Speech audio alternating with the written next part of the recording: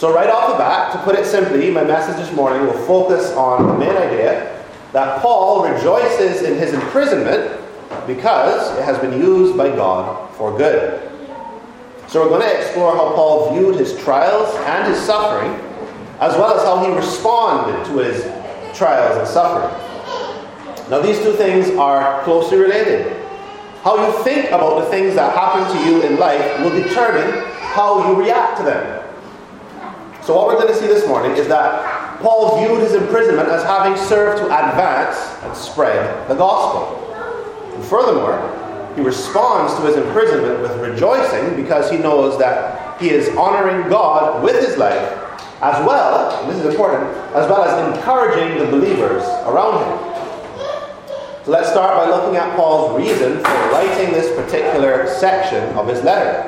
Starting at verse 12, as we just read, I want you to know, brothers, that what has happened to me has really served to advance the gospel. So just to give you all a brief reminder of the context, Paul wrote this letter while he was imprisoned in the city of Rome. And he ended up in Rome as a result of the whole affair with the Jews in Jerusalem rioting and trying to have him killed. So the Romans arrest him, and upon finding out that he's a Roman citizen, he's allowed to make a defense before the Sanhedrin, and then to Governor Felix, and then to Festus, and then to King Agrippa, all the way up to Emperor Nero himself in Rome. So Paul writes this letter to the Philippian church because he wants them to think rightly about his imprisonment. It's probably the case that Paul wanted to comfort the Philippians concerning his condition and his mission. You see, short of being killed, being locked away is probably the most serious thing that you could do to a person. Perhaps the Philippians would have felt as though the cause of Christ had been dealt a huge blow. Though Paul was still able to write letters to the churches, and he was able to teach them, and he was still able to receive a few visitors, he himself could not be out and about preaching the gospel far and wide, even as he had done for the Philippians. And as a result of this, you might get other preachers becoming demoralized and discouraged from taking the gospel abroad. And this is on account of seeing someone so central to Christianity being persecuted. You can imagine other believers at the time saying to themselves, if Paul, a man to whom the risen and glorified Jesus personally appeared in bright heavenly light and personally converted while he was on the road to Damascus, if such a man could be locked away and made so ineffective for the mission that he was given, then what hope could I possibly have? I am no Paul. I'm no one special. So these are things that you could reasonably expect people to think when one of their great leaders is jailed. So with this section of his letter, he dispels that notion with a statement to the contrary. He says, what has happened to me has really served to advance the gospel. His imprisonment is actually having the opposite effect to that which his enemies desired. So let's look at how. Now, in order for us to come to the same positive view of persecution that Paul had, it would be helpful for us to look at what was, ironically, the series of events in which Paul himself persecuted the church, back when he was known as Saul. Now, you don't have to turn there, but beginning in Acts 6, we see a believer named Stephen debating powerfully with the Jews. And he was confronting them with so much truth from the scriptures that they were unable to refute him. So instead, they incite the crowd against him so that they eventually ended up stoning Stephen to death. And those who stoned Stephen took off their outer garments for the grim task, and they laid their clothes at the feet of Paul, then known as Saul. In other words, Paul approved of Stephen's murder and was in fact complicit in it, since he looked after the belongings of those who were murdering Stephen. And afterwards, Paul relentlessly attacks the church, going into people's homes with what amounted to search and seizure warrants from the Jewish authorities, and dragging them off to jail. We see all this playing out in Acts chapter 8. Well, naturally, we see people doing what you would expect them to do under such fierce persecution. They flee. The scripture says that they were all scattered throughout the regions of Judea and Samaria except the apostles. But here's the important point that I want you to notice. And it's summed up in one verse in the 8th chapter of Acts, in verse 4. Now those who were scattered went about preaching the word. You see, the persecution of the church was the means by which the gospel spread in those early days. Like a great wind blowing the seeds off a tree and carrying them afar so that they can take root in another place, God uses persecution, which is meant to crush the church, to advance and propagate the church. Amen. And it is this truth that God can and does use the persecution of the saints to advance the gospel that is firmly in the mind of Paul when he tells the Philippians, what has happened to me has really served to advance the gospel. Now, with that said, we can look at the specific ways that Paul tells us about the advancement of the gospel as a result of his imprisonment. He makes the point that because of his imprisonment, the gospel had come to be known to the whole imperial guard. So we see that the gospel had come to be known to the very palace of Nero, in the very seat of power in the Roman Empire. Paul's circumstances had placed him in very close proximity to the emperor and all of those around him. Thus, the message of the gospel reached even their ears. And it gets better than this. The very reason that Paul is there is because of his witness for Christ. Think about this. It wasn't as if he was arrested for some heinous crime like murder, but just so happened to also be carrying the message of the gospel. Paul's case was peculiar because he was there simply for preaching Christ. Imagine it. Paul wasn't a violent man or a thief or anything like that, so the people back then would have likely asked, why has this man been in prison? And so Paul says that not only had the gospel come to be known to the imperial guard, but also that it came to be known that his imprisonment was for Christ. He was in that situation simply for preaching the good news about Jesus. Thus it came to be known by all that he wasn't suffering as an evildoer, but as a righteous man. I want you to imagine the testimony that this would have been to all who came to know about Paul. Here was a man innocent of any crime, willing to suffer abuse for the sake of a man named Jesus who was supposedly long dead, but who Paul claimed was risen from death. At the very least, those around Paul would have been convinced of his sincerity, that he wasn't trying to deceive them about the claims that he made. And at best, they would see the supernatural sustaining power of this Jesus, who actually was alive and was able to bear up his servants even under persecution. So we can see how the fame of the gospel would have spread because of Paul and his circumstances. And look at all of the people that it was spread to. Prior to arriving in Rome, Paul had been before Felix the governor and everyone in his orbit. He'd been before King Agrippa and Bernice and everyone in their orbit. And finally Emperor Nero himself and everyone in his orbit. You could imagine that these powerful people back then, they were not simply in palaces or chambers by themselves. They had huge entourages. There were servants and cooks and people fanning them and guards. Lots of people would have heard the gospel when Paul came into contact with these powerful leaders. If you read the book of Acts, you will see the progression up the ladder as Paul moved from one place to the next and came into contact with these leaders. So we know for sure that Felix the governor, as well as King Agrippa and Bernice and all their entourage, heard the gospel. And we know for sure that even members of Nero's own household heard the gospel and were saved.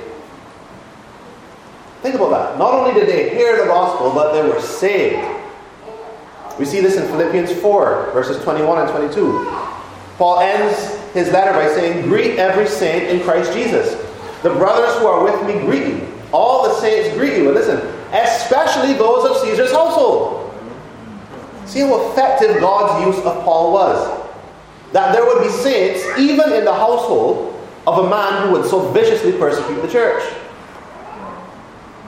So brothers and sisters, Paul's response to his imprisonment testifies to the sovereignty of God.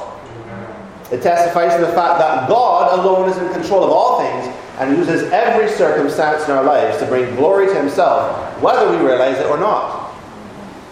So Paul here is providing comfort first to the Philippians, and then to every believer over the ages who would read his letter.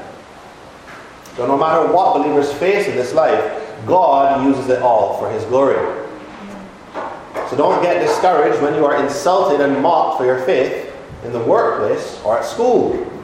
God will use that situation for his glory. Don't get discouraged when we or those around us face health challenges or financial challenges or relational challenges. God will use the situation for his glory. It is not for nothing. And all these things, we can be sure that God is working them together for what? For our good and his glory. So that was the first way that the gospel was advanced by Paul's imprisonment. The second way has to do with its effect upon the believers around him. We see in verse 14 that most of the brothers were made confident in the Lord, bold and fearless. But the question is, why did Paul's imprisonment have this effect on them? As I mentioned briefly before, having someone so central to your cause as Paul was to Christianity, arrested and kept in jail for years, really can be an effective tool in the hands of those who wish to subdue the cause of Christianity. The idea is to make an example of the jailed person so that others seeking to avoid a similar fate turn away from following that path. I remember there was a story in the news a few years ago in which 2 journalists in Myanmar were sentenced to 7 years in prison for simply reporting on the atrocities carried out by the government against a certain minority group in that country.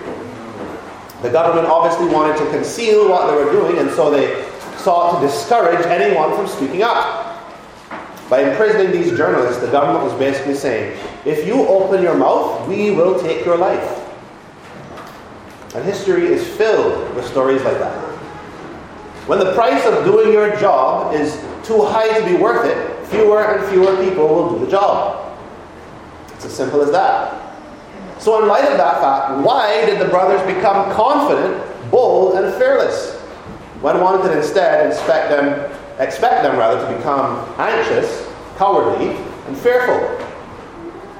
The answer is that Paul's imprisonment showed them that they served a faithful master. Notice that Paul does not despair. In fact, he rejoiced. So I want you to imagine seeing that. Imagine seeing a man have his freedom taken away, and what's more, he was even in doubt as to whether he would live or be executed. He was literally facing death. And yet, he rejoices. Is he crazy? No. Paul already knew what I'm telling you now, that his circumstances were for God's glory. And it was evident, and this is the important part, it was evident in how he behaved, such that those around him could see it and be encouraged. They could see that Christ had the power to bear Paul up in his affliction. That no matter what his circumstances were, Jesus could and would sustain him. Look again at what verse 14 says. And most of the brothers, having become confident in the Lord by my imprisonment, are much more bold to speak the word without fear. Notice that they became confident in the Lord. It wasn't a confidence in man, as if they were looking ultimately to Paul, who had this power somehow in and of himself to remain joyful despite his affliction. No, this confidence was in the Lord, in Jesus the Christ. Paul's example became to them evidence of the goodness and faithfulness of Jesus. It pointed to him. Jesus said in Matthew 28, behold, I am with you always, to the end of the age. And know well that Jesus gave that assurance after commanding his disciples to go out and preach the gospel. The very same gospel for which Paul was facing persecution. So Paul's attitude to his imprisonment reminded them of Jesus' promise. They didn't need to fear man and his walls and chains, for they serve the God who demolishes walls with a shout and breaks chains by his blood. Amen? Indeed, ours is the God who saves. So what does this mean for us? Well, in the scriptures here we are presented with a man who encouraged many using what was meant to discourage many. So this tells us that we need to be mindful of the manner in which we suffer. I want you to ask yourself, does the way that you behave when you are facing hardship show forth that you trust in God? Does the way that you respond to trials make other people around you want to praise and glorify God for His faithfulness? Does it make others want to continue in the same faith that you have? Well, it should. Recognize that if you are a believer, the truth is that Christ is your hope and salvation. So you have every reason to rejoice and give thanks, even when suffering. Because whether or not that salvation is an immediate rescue from whatever affliction you face, if you are a believer, the truth is that your soul has already been saved. And eventually, even your body will be saved. If you are a believer, it ultimately doesn't matter if you die as a prisoner, as Paul eventually would, mind you, or if you are actually physically harmed for your faith. Why? Because after a comparatively short time of suffering, eternal reward and glory awaits. This is the truth for every believer. So if you are a Christian, you must inwardly trust in God, and outwardly your life and actions ought to testify to that trust in God. Too often when we go through hardship, we are quick to grumble and complain and despair, when instead we should be rejoicing and praising and giving thanks. Now, I'm not saying that Christians aren't supposed to express pain and sorrow. That's not at all what I'm saying. What I am saying, though, is that even when we suffer, when the pain and sorrow is heavy and visible, when those around us can see the tears flowing, and they can see the face twisted in grief, when all can see our head hanging low in sadness, what should also be seen, and what should also be just as visible, is the truth that though you slay me, yet I will praise you. Though you take from me, I will bless your name. Though you ruin me, still I will worship. We should recognize that how we respond to hardship is a powerful tool for testifying of our Lord's goodness, mercy, and faithfulness. It tells the world that we believe that He is in control and that we trust Him fully and without reservation. It tells those who persecute us that we do not fear man, who after killing the body can do nothing. Rather, we fear God, who after He is killed can throw both body and soul into hell. And it tells our brothers and sisters, continue fighting, for the war has already been won. For the finished work and the victory of Christ enables and invigorates our faith. See through my endurance and faith that Jesus has already won the war, and continue fighting for His glory. Brethren, rejoicing in hardship is one of the ways that we can serve and strengthen our brethren. Paul encouraged the brothers in and through his hardships, and we should be doing the same thing.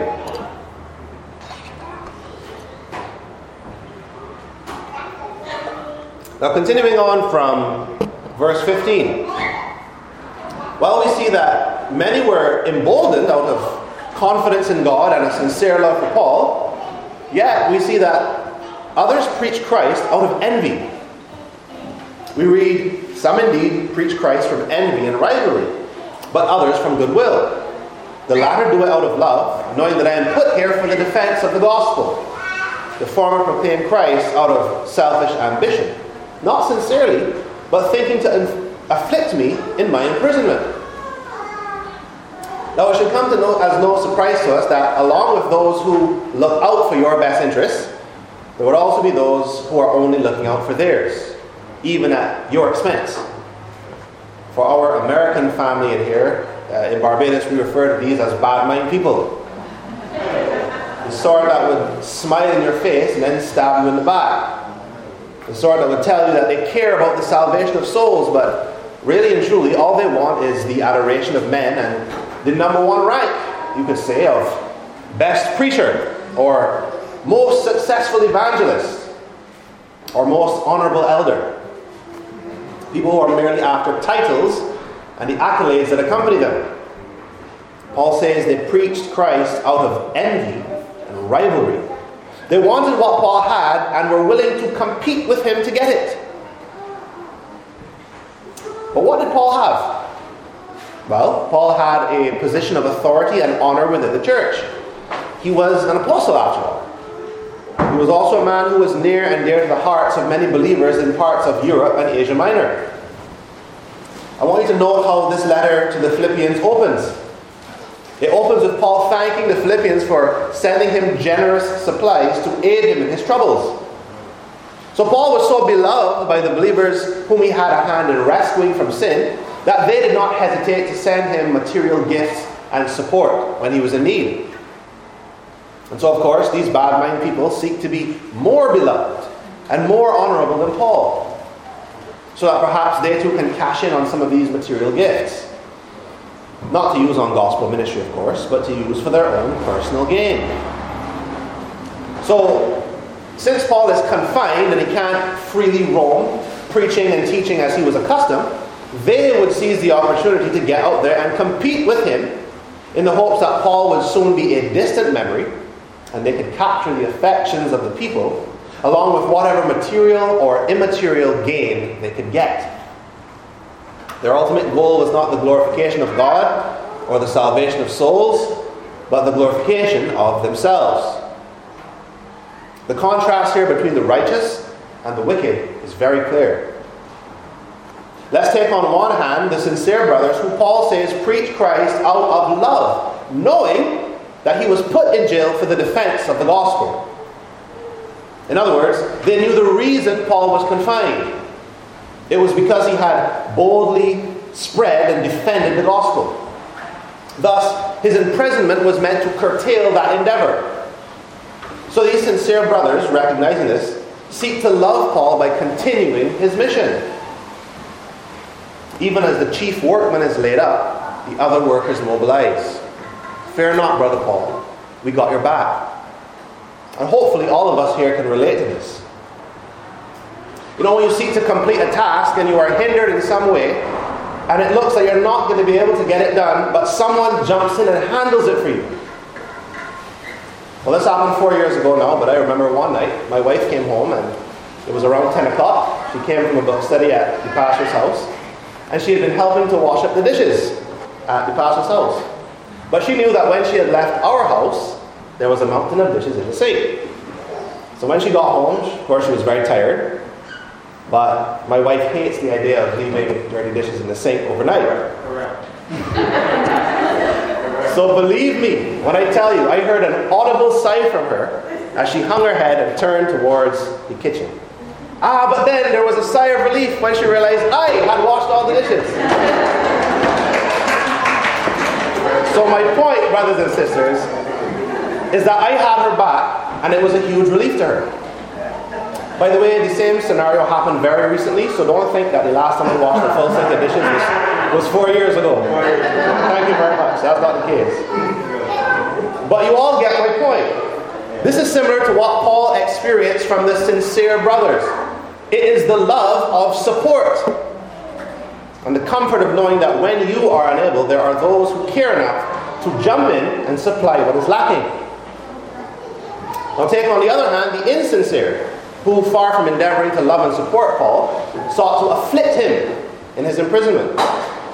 These people were so self-absorbed that they actually believed that Paul thought in the same way that they did.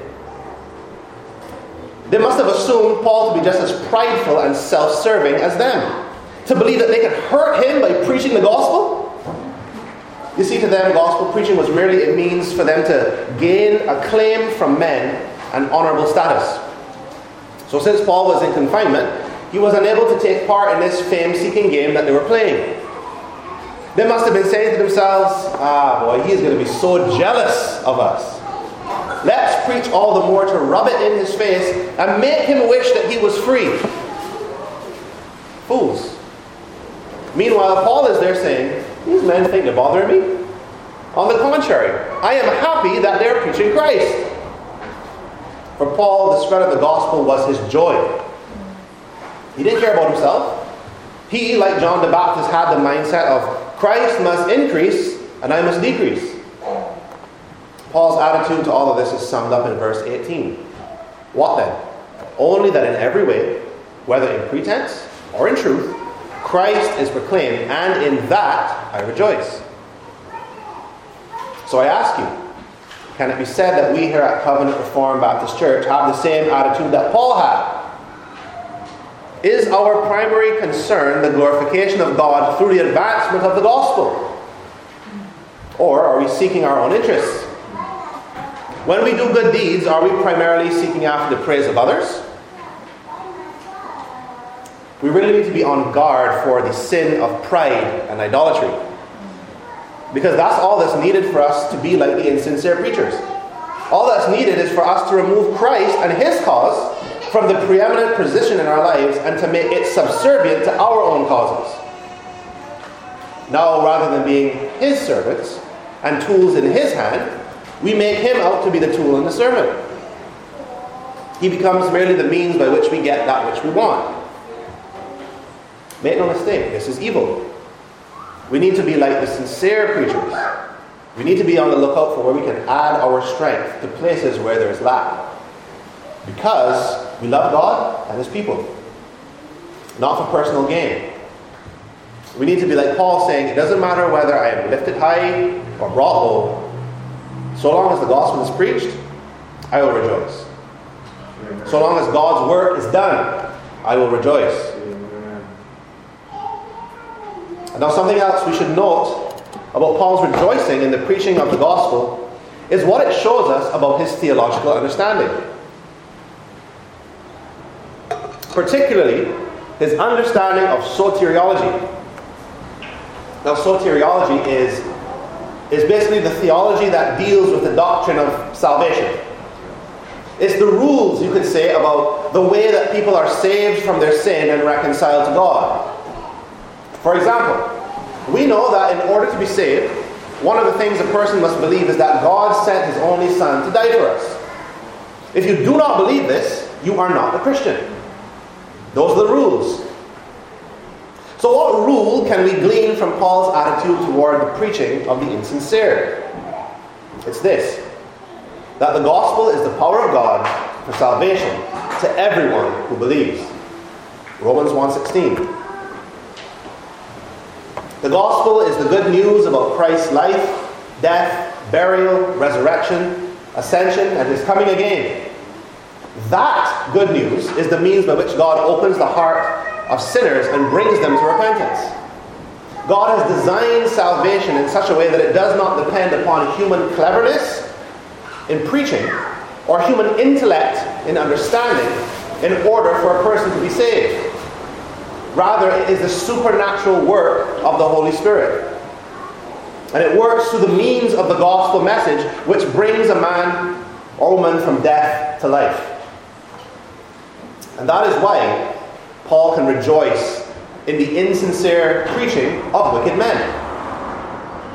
Because the effectiveness of the gospel message can neither be strengthened nor weakened by man.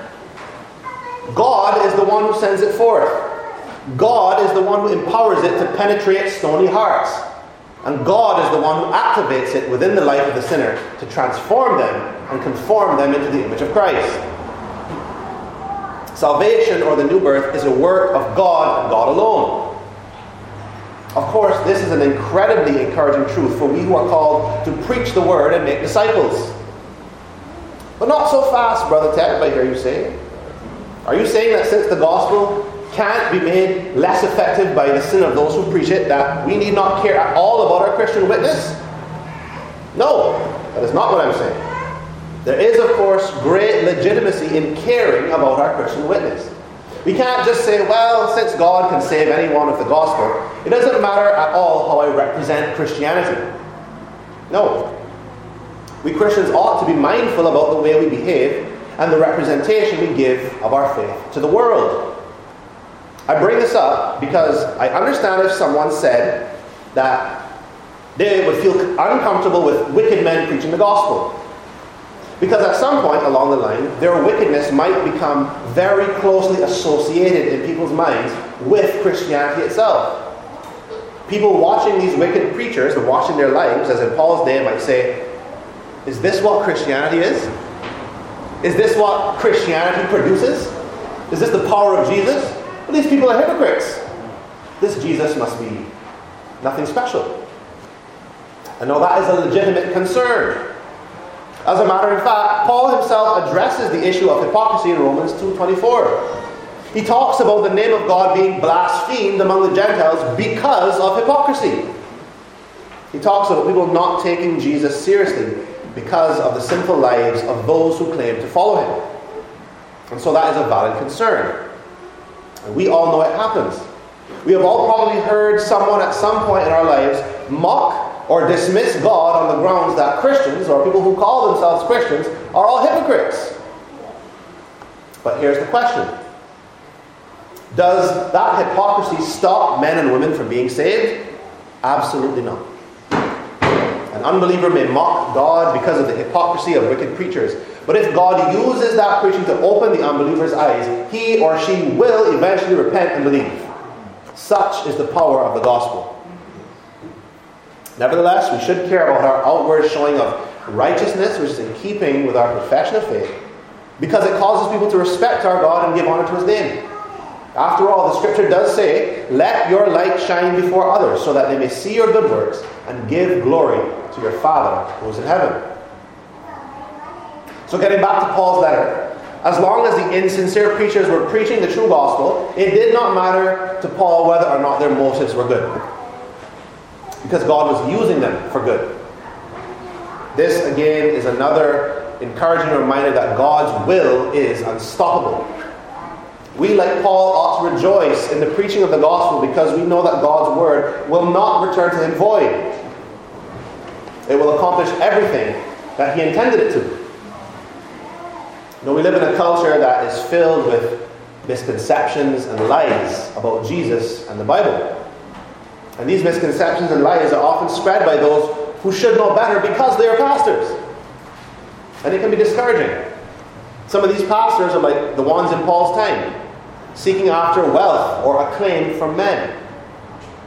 But every now and then, they do preach the truth. Every now and then, the words leave their lips. Eternal life is found in Jesus Christ. Repent and believe in his name. And by the grace of God, that is enough. So when we hear the gospel being preached, we can rejoice because God is in control of the salvation of sinners. And every single one of his elect will enter his household.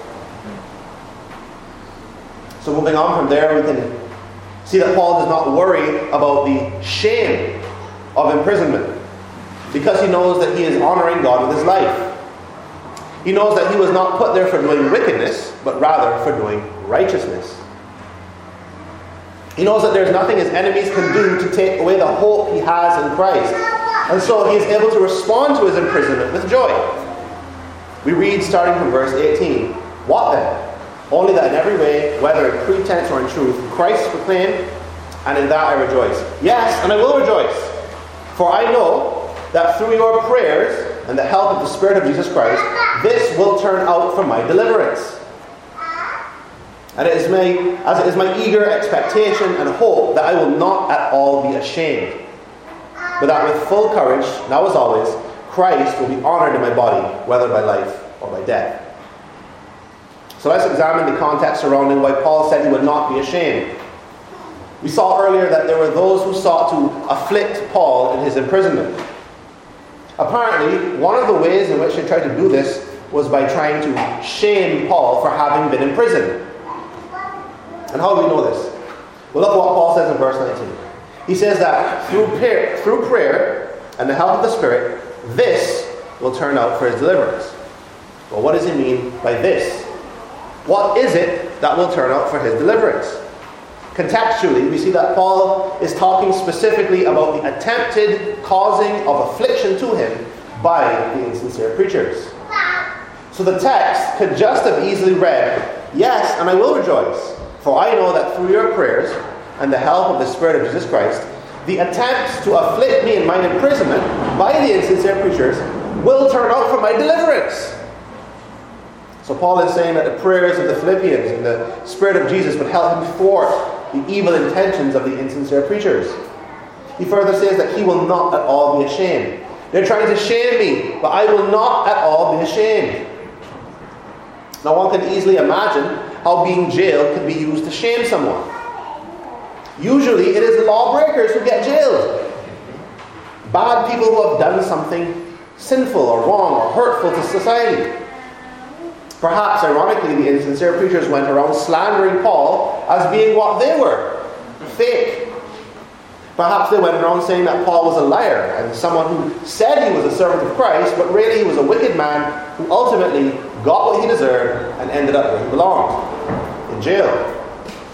Or maybe they accused him of not being useful to God, so God was punishing him for being a failure or for not being as committed to his mission as he should have been. You know, it's similar to Job's friends when he was being afflicted. They said things like, "This is happening to you because you did something to deserve it." But this next one I think is the most convincing. They were trying to break Paul. They were trying to crush his hope, trying to cause him to lose faith, to do what Job's wife had told him to do when he was going through his trials: curse God and die. They might say, "Paul, you're in jail, so that automatically means you are worthless. You have failed in the one job that you had. So now just fade away while we preach Christ and become more prominent and praiseworthy than you ever were.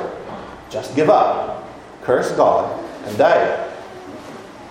Well, whatever angle they were taking, they failed. Paul said he would not at all be ashamed. He would not let being imprisoned crush his spirit. And he certainly would not allow his circumstances to shake his faith in his faithful master. He says that through the prayers of the Philippians and the Spirit of Jesus, he would continue with courage. And rather than dishonoring God by losing his faith, he would finish the race and honor God with his life, even to the point of death.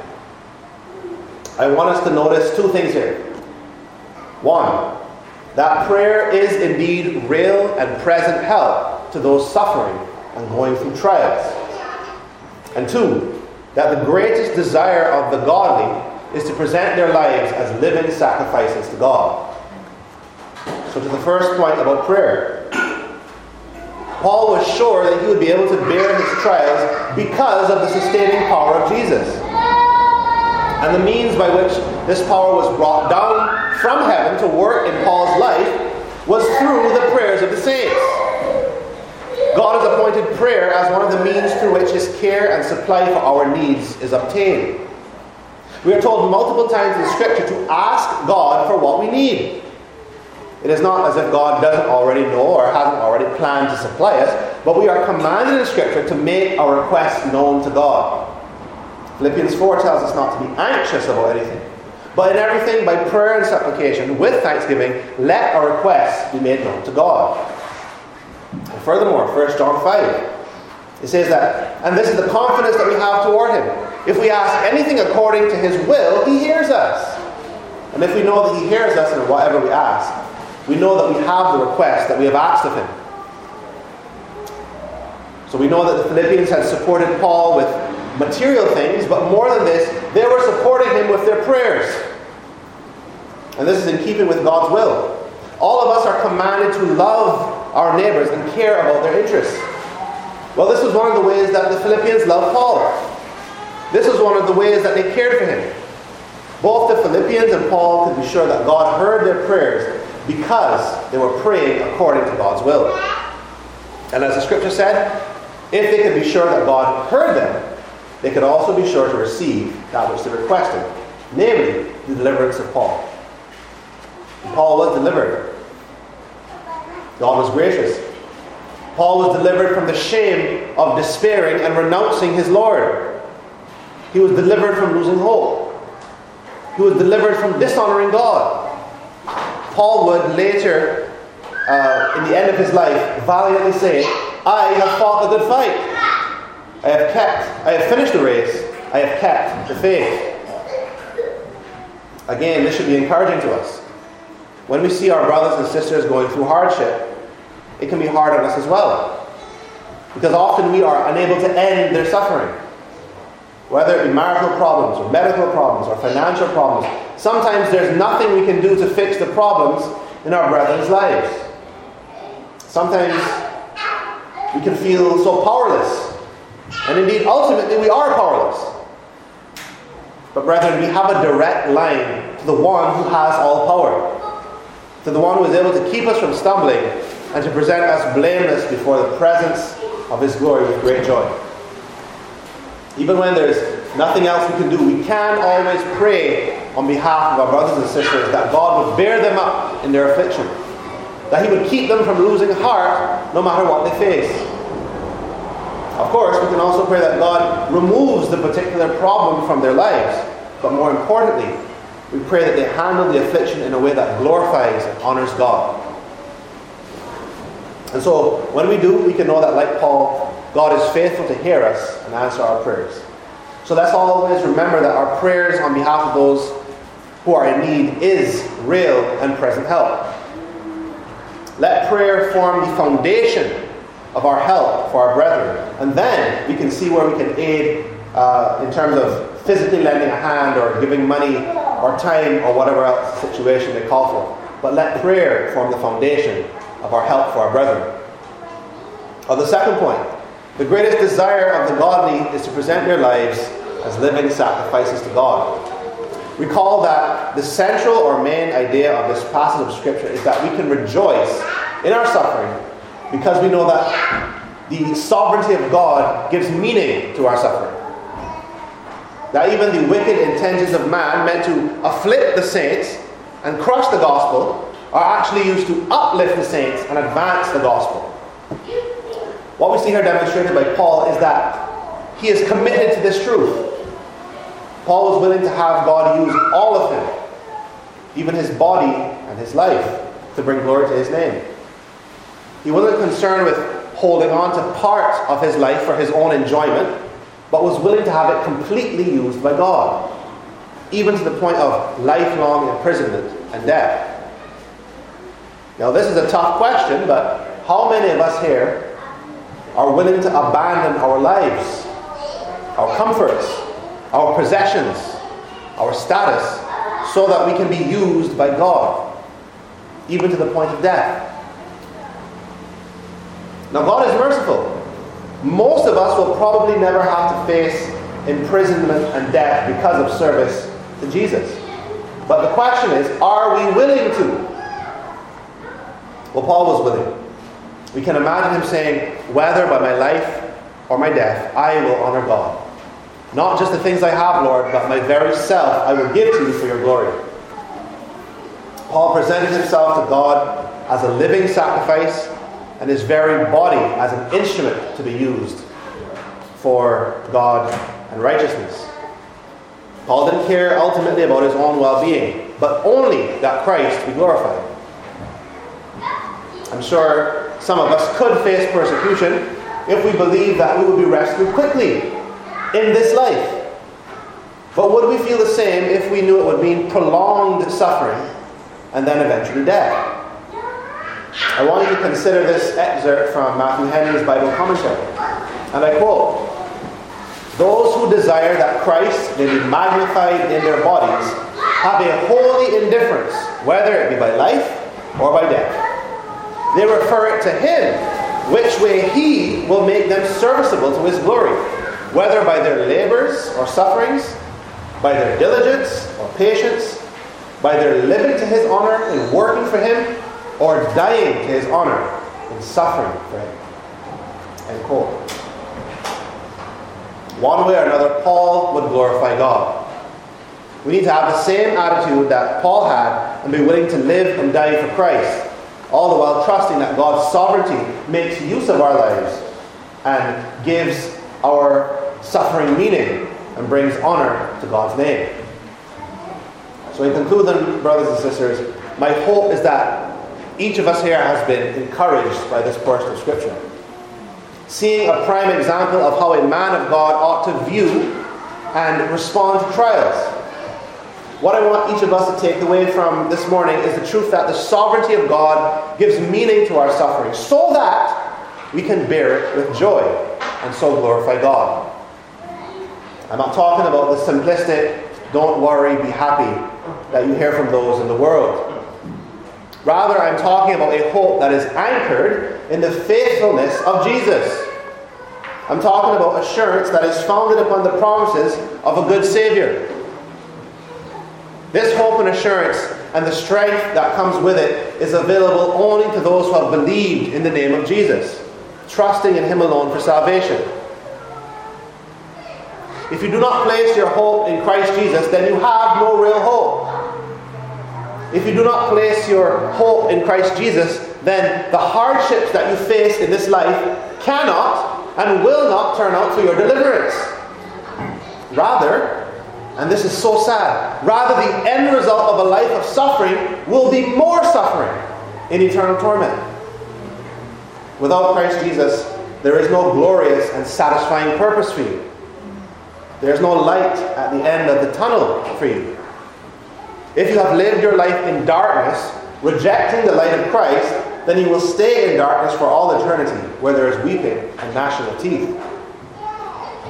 Without Christ Jesus, you will not be able to breathe a sigh of relief when all is said and done at the end of your life. Even if you have endured torture, or endured slander, or some other form of hardship, even if you did it for the love of country, or the environment, or whatever cause a man would give his life to, if it was not for Christ, then you have wasted your life, and you have no real hope. I know this is dark and grim, and it's supposed to be. It's the truth about the heavy, serious reality of sin and what it has done to the human race. Sin has caused us to be defiled and unfit to be in the presence of a holy and pure God. Sin has caused even the best that we could muster in terms of righteousness to be no better than filthy rags, as the Scripture tells us. Sin causes all of humanity to be like a dirty old pot that one would put garbage and filth in and then throw it into the dump. Sin destroys our potential to be used by God for honorable use. But praise be to God that because of the death and resurrection of Jesus Christ, we can be made clean. We can be made new. We can be sanctified and set apart for honorable use by God. No longer dirty and dingy pots fit only for garbage, but by the miraculous power of God, washed and clean and made new. As pristine vessels fit to be even at the table of a great king. This is good news for all of us. God is faithful. God said He would send a Savior, and He kept His promise, and is even now keeping His promise. Jesus of Nazareth, of whom the Scriptures testify was in the beginning with God. And He was God. He came to earth, born of a virgin, being found in the likeness of man, in the image of a servant. And this Jesus lived the perfect life that we could not live, perfectly obeying God on our behalf. And He died the death that we deserve to die, bearing our sin on the cross. But death could not hold Him, and 3 days later He rose from the grave, showing that He had power over death and demonstrating that payment for sin had been made and accepted by the Father. And He ascended into heaven, where He is to this day interceding for His church and doing us good. And you better believe He is coming again to judge the world in righteousness and to finally and fully save all of those who believe in Him. Thus we can proclaim today that there is hope in Jesus. So if you have not believed in His name until now, I urge you, believe the good news today. Even now as you sit here, even now as you listen. Repent of your sin and turn toward God and live. Jesus said, all that the Father gives me will come to me. And whoever comes to me, I will never cast out. For I have come down from heaven, not to do my own will, but the will of Him who sent me.